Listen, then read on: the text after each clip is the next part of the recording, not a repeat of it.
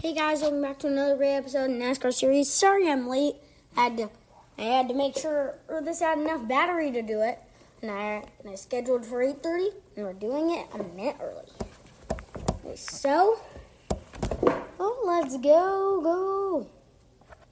I'm pushing on. You can push the train on. On the next one. We're coming towards the end of the season. Okay, let's hear about Martinsville sends 4 packing, 1 directly to Champ 4. Xfinity Fastest recap. Speed's worth celebrating. Well, that's a win. This is Beyond Wi-Fi. This is Xfinity, proud premier partner of NASCAR. The grandfather clock is ticking and time is about up. And we're racing at Martinsville. Going around. Creed goes around now after the contact. And Rhodes gets into the back of the 4 of Lassard. Wow. Brent Infinger wins at Martinsville. 4th win of the season. Xfinity Series racing again at Martinsville. Caution's come out. Straight up the racetrack. Harrison Burton, he'll go back-to-back with wins. The green flag for racing at Martinsville. Brent gets 1 and 2. There got Rolison, no sir. The caution has come out here at Martinsville. William Byron has made huge contact. The back of his car shortened up dramatically. Oh, Harvick spins the 18. And Harvick is going to be out of the playoffs. Elliott wins at Martinsville. Win his way into the championship 4. What a win for the 19.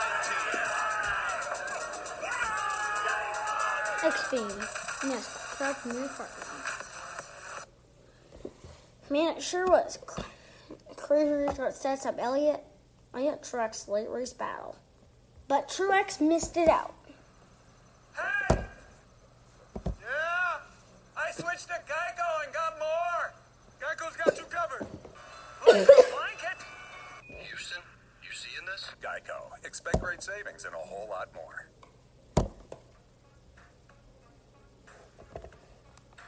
Hey everybody, welcome to the Geico Restart Zone this weekend from Martinsville. Crazy restarts. All day long, the bottom lane seemed to be the way to go, which was interesting to me because in the Xfinity and Truck race, the outside lane seemed to work pretty well.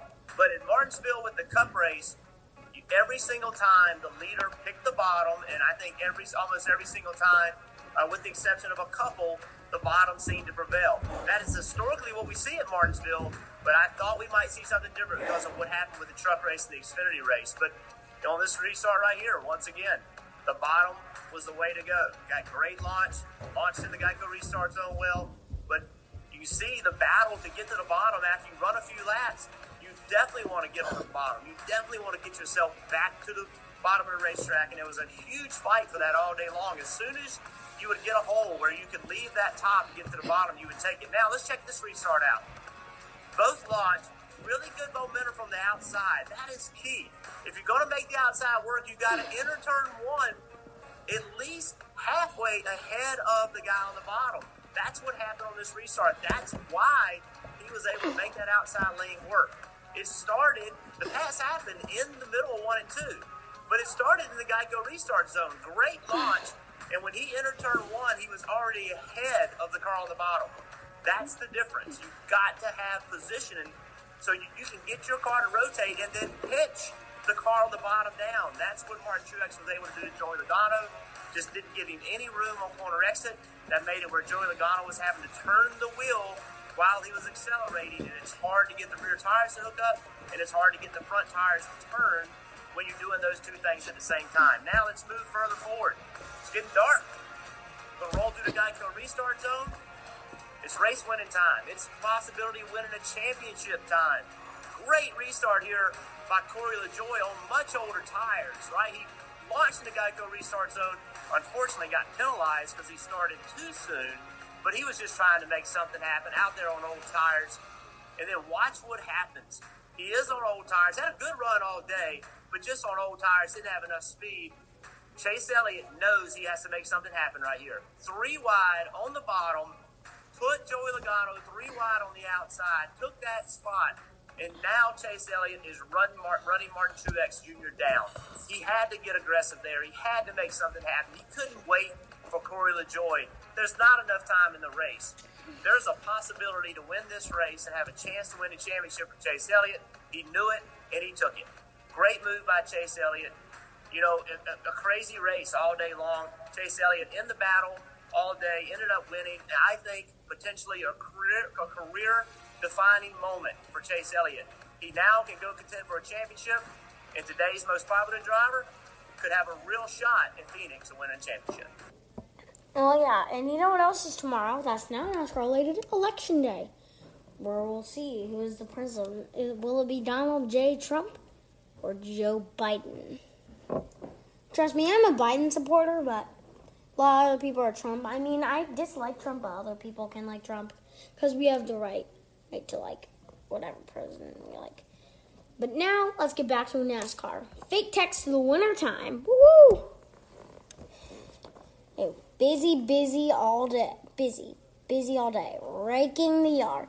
Okay, Tuesday? Oh, jam-packed with stuff. Very busy. So busy. Just extremely disappointed all the time to have a loose wheel. Well, at least it was on the correct side of the car. Believe this. I don't even know what to say. It's unexpected, man. Emily in Paris is so... Dude, yes or no? Ha, bro, just playing. I know you spent 3 days in Texas not knowing what time was. Well, through. Well, time to start thinking about Phoenix. I've been close to Martinsville before. So close in the sportsman-like view. I don't mind games or anything like that. I want to be fair and ethical with the other drivers. Anyway, I have a great week, and I'll see you at Homestead. Huh? OMG. Skilled veteran. I don't know how I'm going to beat you guys. Don't do it. You're like the big three. Why are you not replying? I can see you sitting several rows ahead of me on the plane. So that's what it is.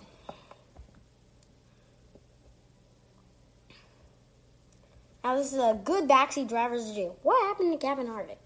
Literally what happened, and how? It's so unexpected he didn't make the championship for us. He's presented by number 1. All right, good headlines, but all three of you said one name in particular, and that was Kevin Harvick. Let's look into our Mobile 1 driver of the week. Hard to believe Kevin Harvick is not going to be competing for a championship on Sunday. Merriman, what happened to the 4? Why is he not racing for a championship? They unloaded slow. I alluded to it in my headlines.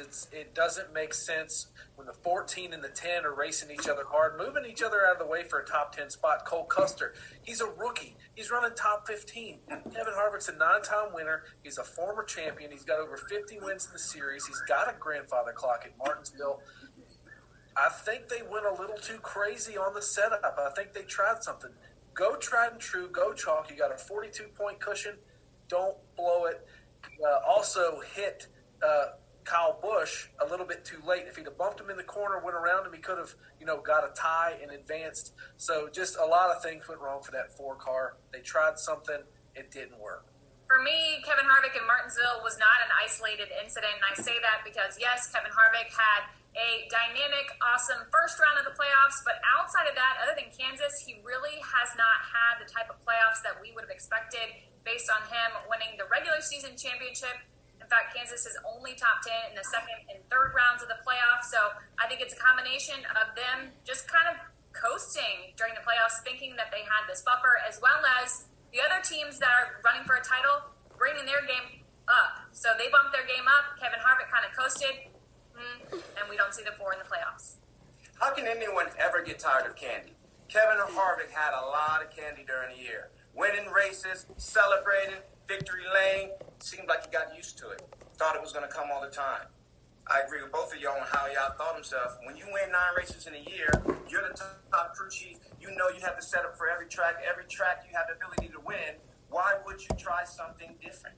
Why would you go out of your comfort zone? I'm not saying they did that, but as you said, when you see Cole Custer in your same camp running top 15, you see Kevin Harvick running in lackluster back in the 20s. Not only that, when you hear commentators tell you, hey, his car looks lower in the corners compared to everybody else, something is different. Not only that, Kevin Harvick did not just forget how to drive in Martinsville, okay? So with that being said, that was one of the biggest disappointments for Kevin Harvick.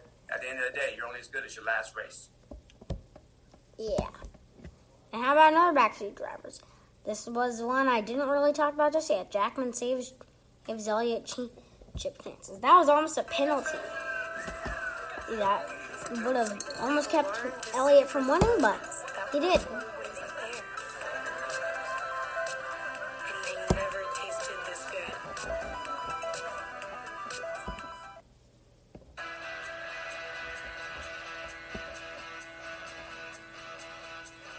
So let's hit on the Jackman, however, because that probably cost the 9 the win, or propelled him to the win, and that penalty would have cost him a win and possibly a spot in what he's now in the championship for. So Rocco, hit on that, on how crucial and how clutch that moment was for the Jackman to go back and reset himself.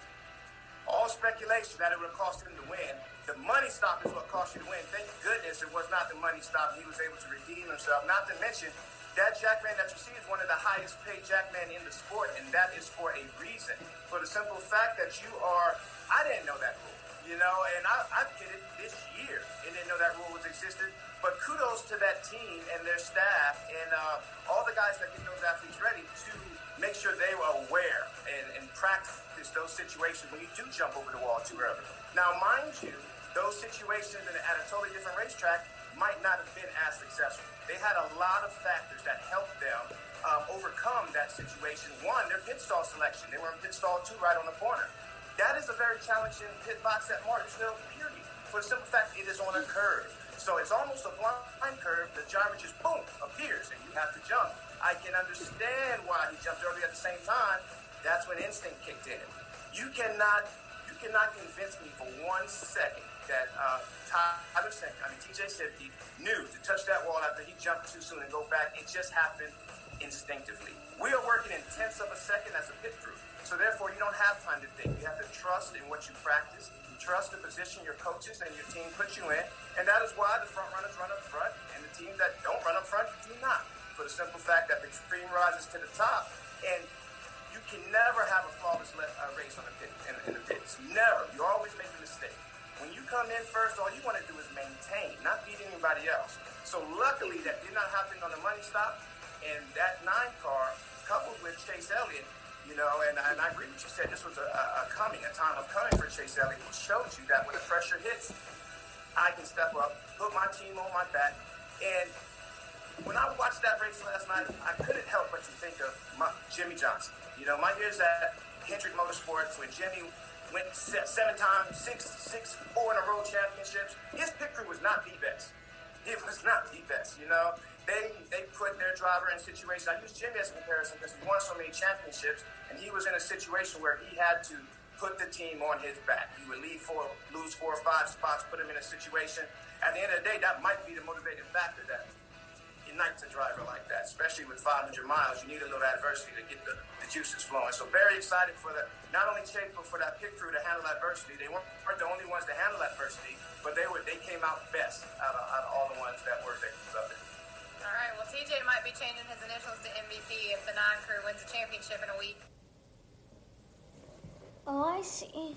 We are at the end of our time. See you tomorrow for another great episode on the NASCAR series.